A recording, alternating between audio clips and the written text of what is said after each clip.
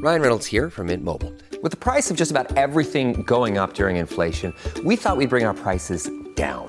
So to help us, we brought in a reverse auctioneer, which is apparently a thing. Mint Mobile Unlimited Premium Wireless. How to get 30, 30, bit to get 30, bit to get 20, 20, 20, bit to get 20, 20, bit to get 15, 15, 15, 15, just $15 a month? Sold! Give it a try at mintmobile.com/switch. $45 up front for 3 months plus taxes and fees. Promo rate for new customers for limited time. Unlimited more than 40 gigabytes per month. Slows full terms at mintmobile.com. Welcome to the New Books Network. Welcome back to New Books in Gender Studies. I'm the host of the channel, Lillian Barger. Today my conversation is with Lillian Faderman, Professor Emerita at California State University, Fresno. An award-winning author, Dr. Faderman, widely known as the mother of lesbian history, has authored many books on women, gender, and sexuality. In her new release entitled Woman, the American History of an Idea, published by Yale University Press, Faderman examines what it means to be a woman in America. She traces the evolution of the meaning from Puritan ideas of God's plan for women to the sexual revolution of the 1960s and its reversals to the impact of such recent events as Me Too, the appointment of Amy Coney Barrett to the Supreme Court, the election of Kamala Harris as vice president, and the transgender movement. This long 400-year history chronicles conflicts, retreats, defeats, and hard-won victories in both the private and public sectors, and shines light on the often overlooked battle of enslaved women and women leaders in tribal nations. Noting that every attempt to cement a particular definition of woman has met resistance, Faderman shows that successful challenges to the status quo are often short-lived. The idea of womanhood in America continues to be contested. Here is my conversation with Lillian Faderman. Welcome to the show, and thank you for sharing your thoughts with our audience. Thank you for having me here. First, before we get into the book and the ideas that you're talking about, can you tell us something about why you wrote this book, how you came to write this book? We know that you've written a lot about gender, women, and sexuality, but why specifically this book at this time? This has been a subject that's interested me for years, and I've actually been collecting material around the subject. It started, as I say in the introduction, with my thinking about my childhood and my youth, and just remembering what the concept of woman was in the 1950s and how little I fit into the concept. And so I start the book with a story of myself and my classmates. I grew up in East Los Angeles, which was primarily a Mexican-American neighborhood in those days. And a lot of my classmates were pachucas. They were gang girls, and they dressed so differently from the way you were supposed to dress in the 1950s with the Dior image of ultra femininity with twirly skirts. They wore short, tight skirts and see-through nylon blouses and heavy makeup. And I was influenced by them, but even more than being influenced by their style, I identified with them because they were outside the pale of what woman was supposed to be like, according to what we saw on television. And I was outside the pale too. And yet we suffered for it. We were expected to fulfill that image, and there was no way that we could. Neither they, as most of them children of immigrants from Mexico, poor. I couldn't. I was a child of an immigrant too. I was poor too. But also I had already discovered my identity as a gay girl, as we said in those days. And what I understood was that I would never fit into what woman was supposed to be like any more than they would fit in. And so I've been thinking about my childhood and what formed me. And I decided that I wanted to really write about that kind of thing. Where did I get that idea of what woman was supposed to be like that I fell so far short of. And so I went back earlier in the 1950s and then earlier in the 20th century. And I just kept moving back until I moved all the way back to the 17th century. and what the colonists saw when they came here and how they didn't like what they saw. And so after I tell the story of my childhood and the girls that I used to know as a kid and how we were different from woman as she was supposed to be, I go all the way back to the 17th century and I look at what it was the colonists saw. And I tell a story of Roger Williams, who was very prominent among the colonists, who wrote a letter to the governor of the Massachusetts Bay Colony, John Winthrop. And he talked about the terrible war that the colonists had with the Pequot Indians in Connecticut. They decimated an Indian village, and the Indians were ready to surrender, were ready to beg for peace. And the Pequots did what they had always done. They sent a woman to negotiate for peace. And Roger Williams wrote to Governor Winthrop, "We questioned her much as to her truth, and we sent her away." That is, they couldn't believe a woman would be a peace negotiator, would have a significant position in her tribe. And then the Pequots sent another woman, and the same thing happened. They sent her away. And then finally, the Pequots sent 5 women and an old man. And Roger Williams wrote, "And this time we spoke to them. We spoke to the old man." They permitted the old man to negotiate for peace. Of course, it was a huge contrast from the colonists' notion of woman.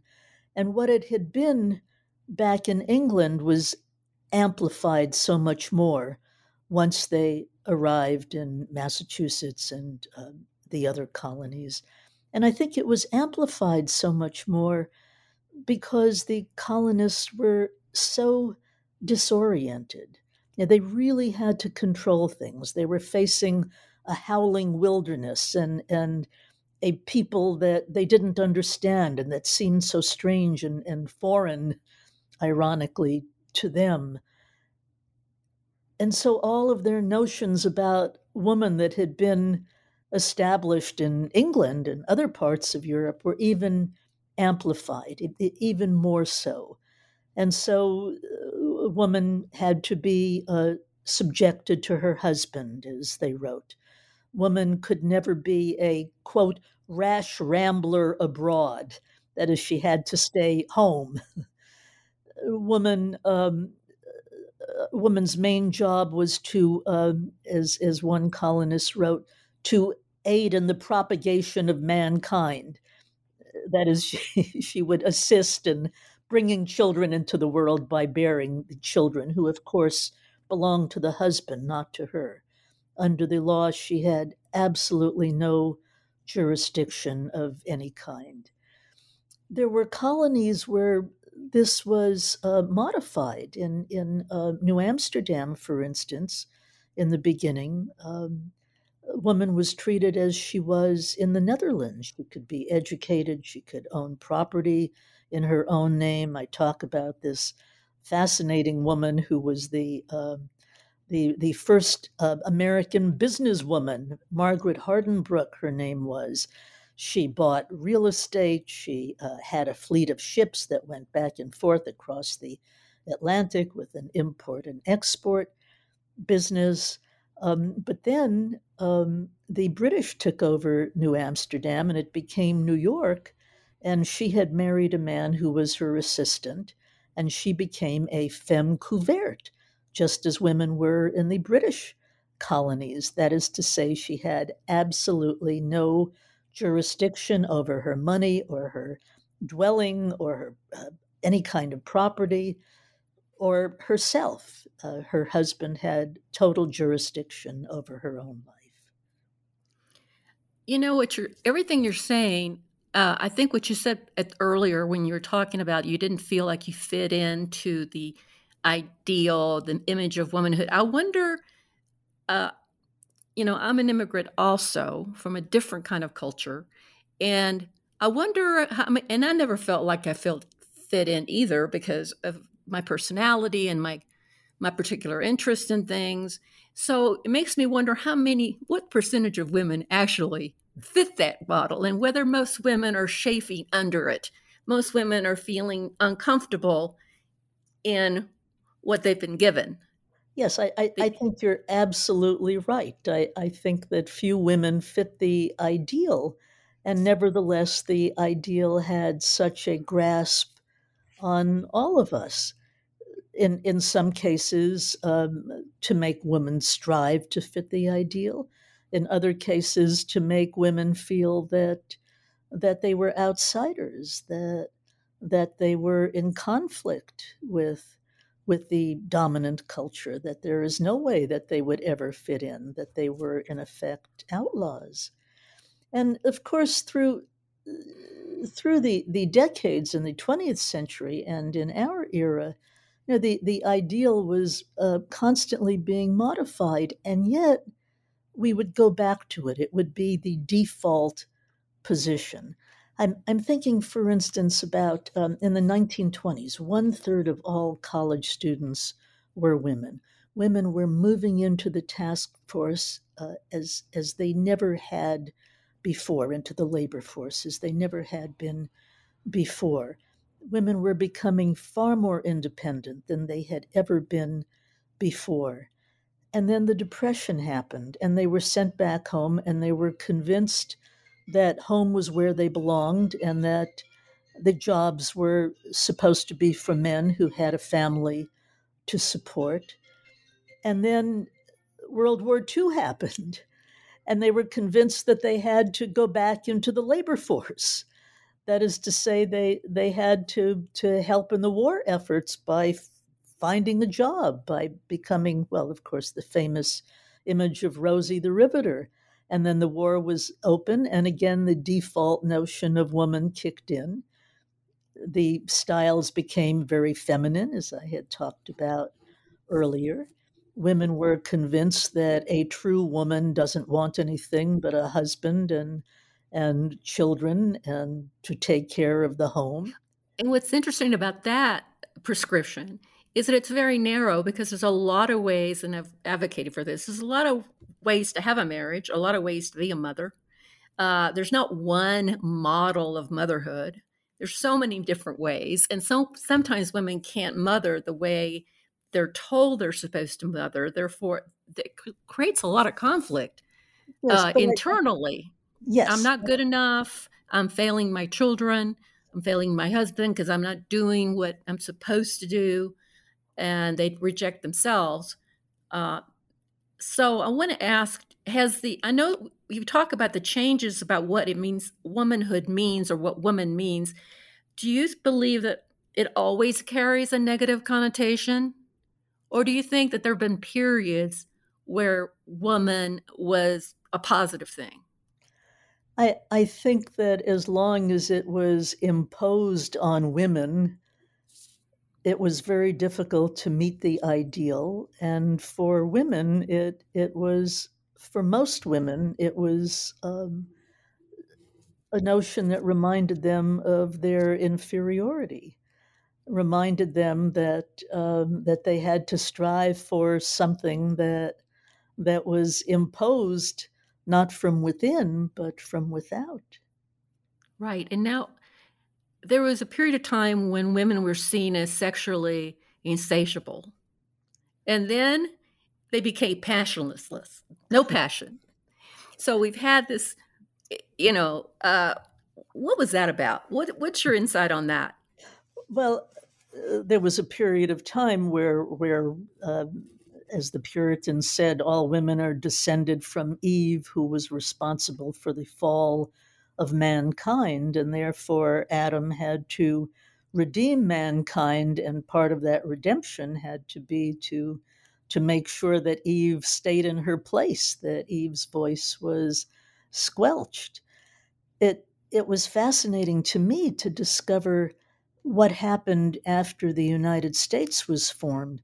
Men had to go about building a country. What was woman's role in building a country? She was indeed given a role, as I discovered, and her role was to make men better, to make them more moral. It was thought that, as opposed to Eve, now it was thought that women didn't have these natural drives that were often insatiable, that were uncontrollable. They had to teach men how to control themselves. Of course, the idea was they had to teach their sons how to control themselves, but a handful of women began to interpret that in another way, which became very interesting. They said, well, if women are morally superior to men, we have to make sure that we make not just our sons, but all men better. And so they started moral reform societies, where they would invade houses of prostitution and try to save the sex workers, the women, and to shame the men.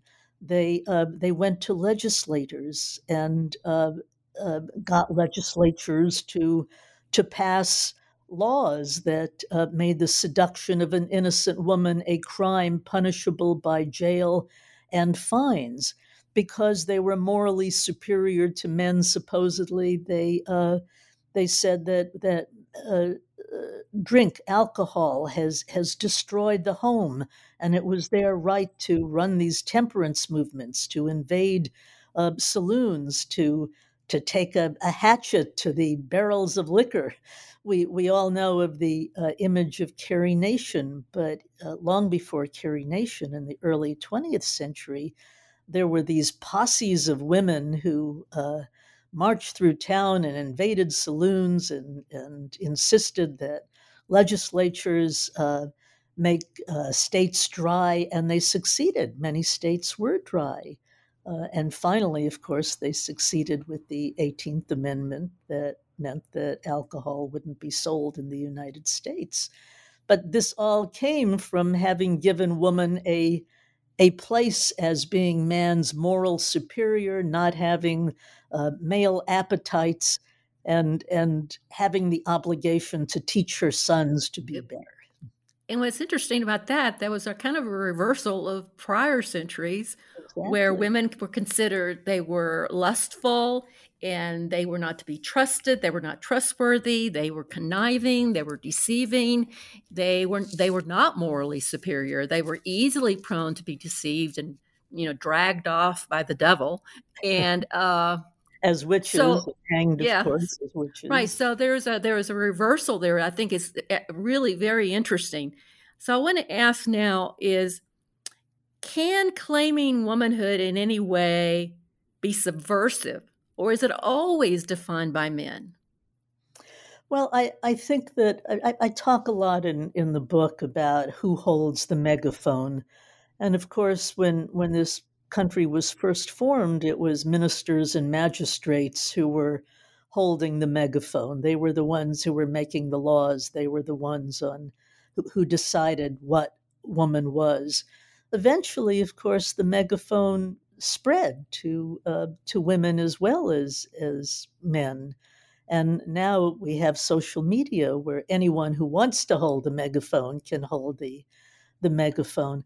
And I think more and more women have been redefining what woman ought to be. Just for a few examples, Thomas Jefferson said that a woman, an American woman, does not want to muddle her head with politics, as opposed to French women during the Revolution who butted in where women should not be butting in. And he was praising American women for not wanting to bother with politics. They know their roles. They soothe their husbands when they come home from political debates. I just loved watching President Biden's State of the Union address and looking over his shoulder and seeing there on the podium the Vice President of the United States and the Speaker of the House for the first time in history, 2 women. So much for women don't want to muddle their head in politics. The pundits also talked about a woman has no sexual drive of her own, but a good woman is responsive to the conjugal bed, of course, but outside of that, she doesn't initiate sexuality. I loved the recent video by Cardi B and Megan Thee Stallion, the WAP video, which was so sexual and made it so clear that women uh, have their own demands and want their own demands filled, and it has nothing to do with satisfying men, but rather satisfying themselves. Or another bit of punditry of the 19th century about woman's delicacy. She's pale and gentle. The ideal woman hardly gets up off the couch, certainly true of the middle class ideal woman. I I loved Megan Rapinoe's stance when Megan Rapinoe, of course, the soccer player, when she had victories over the French soccer team, and she stood out on the soccer field with her arms outspread, as one journalist said, like Russell Crowe in The Gladiator. And what Megan Rapinoe said is that she was speaking for all women. No apologies, no caveats, she said. Own your space, take your space. And it was just such a terrific image that was so counter to the 19th century image of the ideal woman, or not such a happy image, the older ideal that woman is gentle, that woman eschews violence.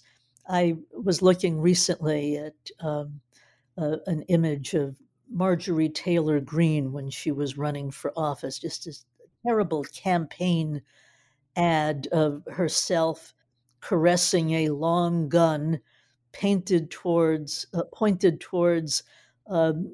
three images, pictures of three of the women of the squad, Alexandria Octavia-Cortez, Ilhan Omar, and Rashida Tlaib, and underneath a caption about how the squad had a lot to worry about, but just the implication there of, of the violence, of the willingness to employ violence as a statement of who one is. So all of these notions that have come down to us through the centuries of who women should be, I think have been really reversed by women. Yet it's certainly been true that we go back to the default concept in difficult times. I'm thinking even of what happened so recently with COVID. Women were in the labor force in huge numbers. Most American adult women were working in 2019. And then COVID hit. And of course, it wasn't the husbands who stayed home with the kids, it was the wives who stayed home with the kids. It wasn't the husband who was responsible for tutoring the child when the child couldn't go to school. It was the mother who had that responsibility for the most part. And I'm well aware that there are many exceptions, but for the most part, I think it was women who defaulted to the old role. It seems to me like women have changed much more than men have. So it's creating a lot of tension. Let me ask you something else. Simone de Beauvoir was she really railed against imposed femininity. Okay, this whole package of traits and ways of being and dressing. She also believed that true freedom for women would come when women could choose femininity as a way of self-fashioning and not it being imposed on them. So today we've got a lot of self-fashioning in our society in multiple ways, not just femininity, but whatever. People are creating their own identities and their own sense of self and how they dress and how they want to be in the world. So within that, the paradigm that we have today, can femininity still be a choice? That's a good question. I'm happy you introduced it by talking about Simone de Beauvoir. What my book is about essentially is something else that Simone de Beauvoir said, and that is that one is not born, but rather becomes a woman. That is, one is socialized to be a woman. But I think your point about femininity being a choice is an excellent one, and I see now how the choices have expanded since I was a young woman. I became an administrator in the 1970s, and there were absolutely no role models in college administration for women. I had to figure out how to be, how to dress. And what I knew is that men were tailored and a woman administrator needed to be tailored. And so, I never wore men's clothes, but I wore a very tailored suit. And when pantsuits came in, I wore pantsuits because that was the closest to the way men look. I love it now that there are college administrators who have long hair and have any kind of frock they want to have. That would have been impossible, I think, in the 1970s when we were looking so hard for a way for how to be. And now we can wear tailored suits. We can dress entirely. We can wear high heels. We can wear a face full of makeup or no makeup at all. So I think that's progress that we have really managed to move into a space where there's no one way how woman has to look. So let me ask you about Black women. What do you think Black women have contributed to redefining or defining what woman means? I look a lot at the role of Black women in the United States, beginning with how Black women, enslaved women, were annulled as women during the era of slavery. Everything that meant woman to the guys with the megaphone, enslaved women were not permitted to be. They weren't permitted to be fragile as woman was supposed to be. They weren't permitted to be mothers. They were forced to have children, but motherhood was often denied them. Their children could be auctioned off after the children were a certain age. They weren't permitted to be sexually modest as woman was supposed to be, because that was taken away from them by enslavers. It was so interesting to me to discover that when a Black middle class was established, many of the women of the Black middle class wanted to model themselves after what Evelyn Higginbottom, a terrific Black historian, has called the politics of respectability. And so, for instance, I talk about um, a, a Black social reformer, a middle class woman who had actually been born into slavery, uh, Victoria Earle Matthews, who began uh, a home for. She lived in the North, and she began a home for young Black women who came from the South to the North. She called it the White Rose Home for Working Class Negro Girls. And she said she was calling it White Rose to remind these working class Negro girls, quote unquote, that like a white rose, they should be pure, they should have goodness. That is, she was so worried about their meeting these ideals of the politics of respectability. In the 20th century, I think that Black women contributed something that has been so crucial not only to the women's movement, but also to the way we think of as social movements, and that is the both the middle class women's movement started by Betty Friedan and the National Organization for Women, and the radical women's movement started by people like Shulamith Firestone and Ann Cote. Both of those streams of feminism were very interested in one subject, and that is the condition of woman and how to improve the condition of woman. What Black women were saying in groups like the Combahee River Collective, for instance, is that we're concerned about the condition of women, but we're also concerned about race. We're also concerned about the condition of Black men. And I think that groups like the Combahee Women's Collective were the first to really understand the notion of intersectionality. That is to say, there's more to it than fighting just to improve the condition of women. There's also the issue of class, there's the issue of race.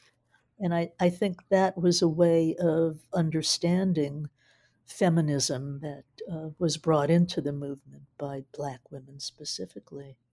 Right, because Betty Friedan was trying to get white women out of the kitchen into the workforce, and Black women were already in the workforce. Exactly so. And they're going, yeah. Oh, wow, you're really oppressed. You got dishpan hands. Right, and Betty Friedan wanted to get women off the pedestal, and Black women were saying, we've never been on the pedestal. So. Yeah, we'd love to be on the pedestal for a day. There's some real deep contradictions. Okay, I'm going to get into some things here now that are really contentious in our culture today, but I've read some reviews of your work, and I think it's appropriate to discuss it. Anyway, feminism, I believe, was originally based on undoing the negative meanings and restrictions that were connected to the female body. Women were women because they had female bodies. But the transgenderism has come along, and some feminists are saying that they're upending feminism, that transgenderism is erasing women because the whole idea of feminism was based on bodies, this difference. That then you layer on it, on top of that, you layer all kinds of things on top of it. Reproduction, pregnancy, women get pregnant, females get pregnant, and therefore all the maternal stuff comes in, everything. So is feminism and transgenderism in some ways at crossways? I think it's a very complex issue, and I want to be nuanced about it.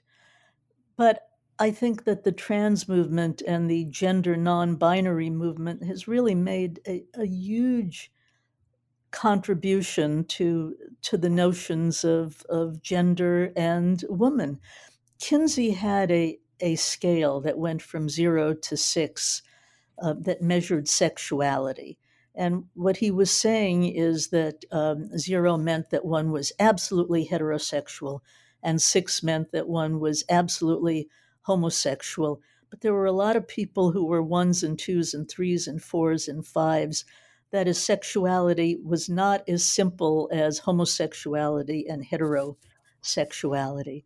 I think what we need is a gender scale as well. 0 being absolutely masculine and 6 being absolutely feminine. And I think that there's a lot in between. Most of us would say we were 1s or 2s or 5s or 4s or 3s or whatever.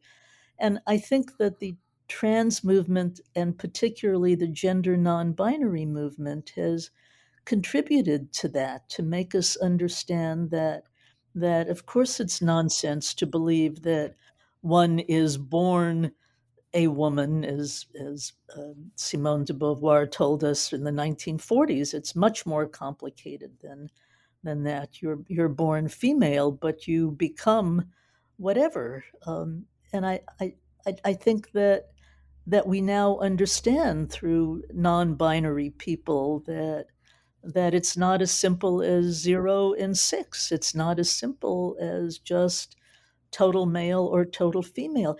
And it's influenced a good deal of the population. There was a 2019 Pew research poll that asked men of Gen Z and women of Gen Z, that is, teenagers and people in their early 20s, asked men, how do you feel absolutely masculine? Only 1/4 of the men said that they identified as being absolutely masculine, and only 1/5 of the women polled said that they identified as being absolutely feminine. That is, their point was that they were somewhere else on this hypothetical scale that I've suggested that went from 0 to 6. Well, feminism was and the second wave feminism, at least, was very much about the sex gender distinction. And it seems like we're not really talking about sex distinction anymore. It's most about gender, but we're still holding on to this, what is masculine, what is feminine. Like if you take nurturance, well, that's considered a feminine. Why? Why is not nurturance a masculine? Yes. Why does it have to be attached to a feminine ideal? Yes. So I have a problem with these feminine masculine categories. That seems to me is what transgenderism is building on. And I think in talking about fluidity, yes, but why do we hold? I think that even trans people would say it's much more complicated than that. I did a very interesting interview with a trans woman who told me that she knew she was a woman.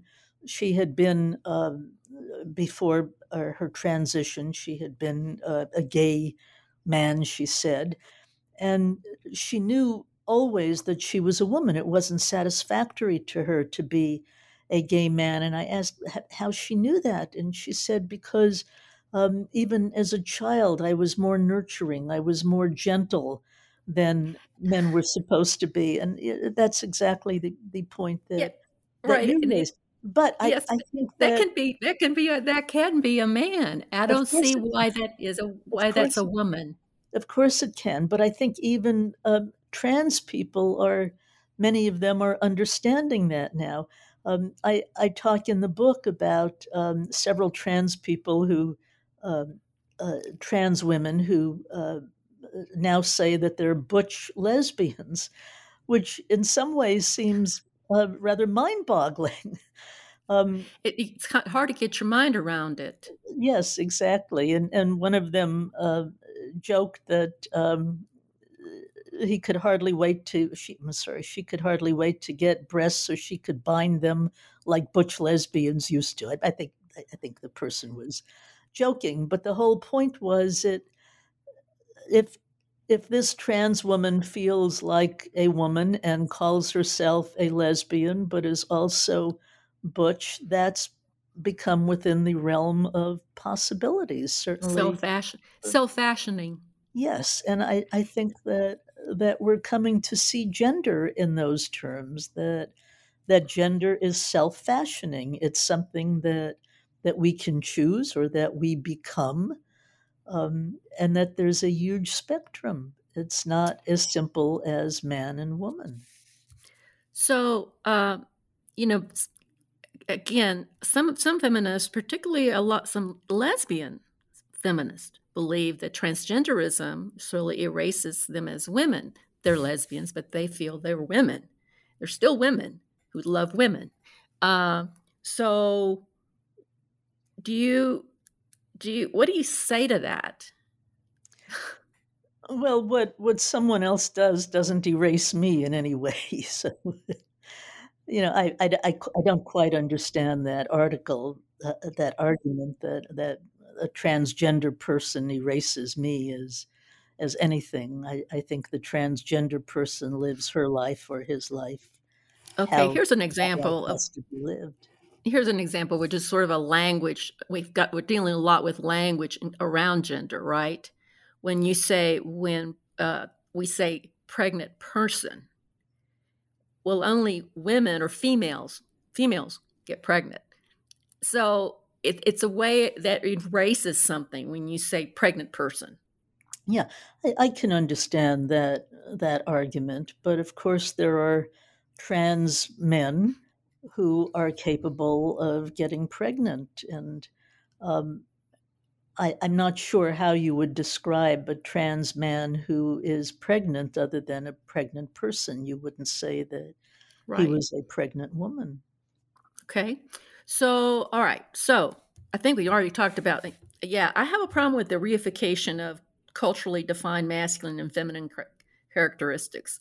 Of just, we keep, and it happens just in the general culture, right? Because it seems to me there's a lot of hyper masculinity performed and a lot of hyper femininity performed, particularly in media.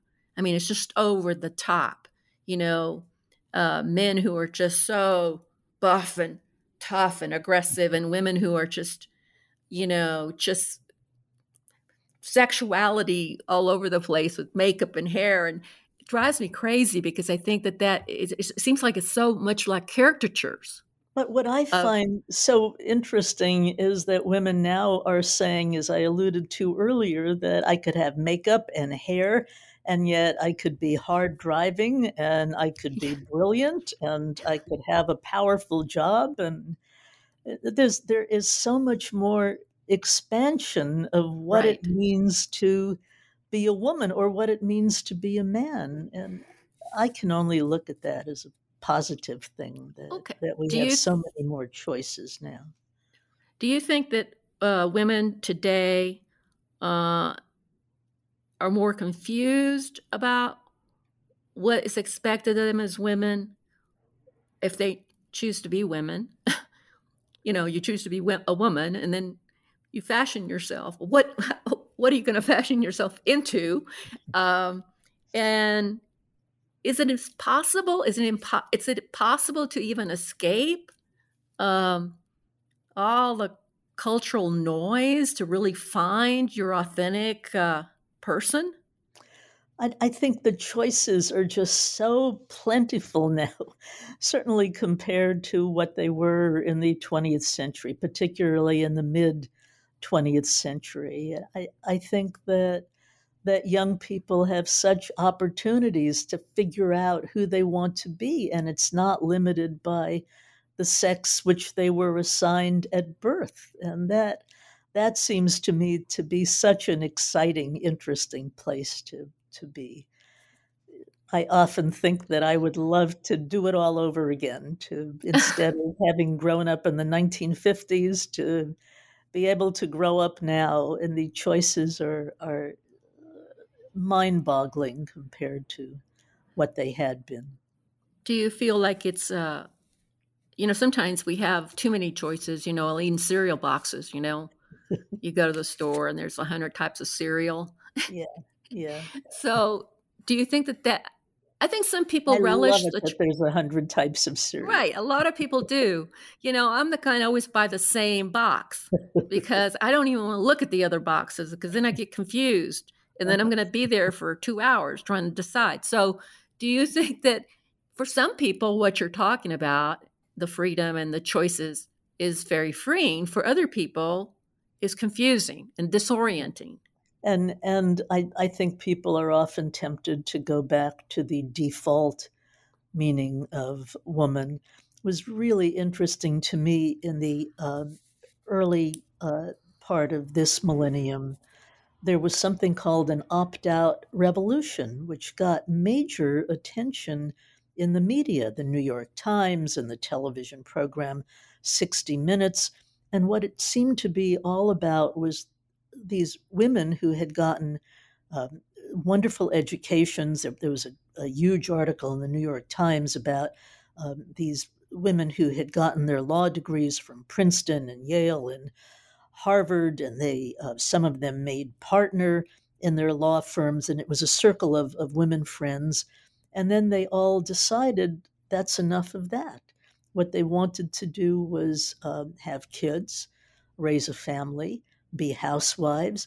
One of the women is quoted in the New York Times in an article that I discuss in my book, quoted as saying, "We can now admit that we're happy in this place where we are wives and mothers and caregivers. I think it's natural to woman." From my perspective, it was a huge return to what things had been like in the 1950s when I was growing up. But it, it was sort of a default return to realizing that there's huge pressure if you're out in the work world, and childcare is a problem.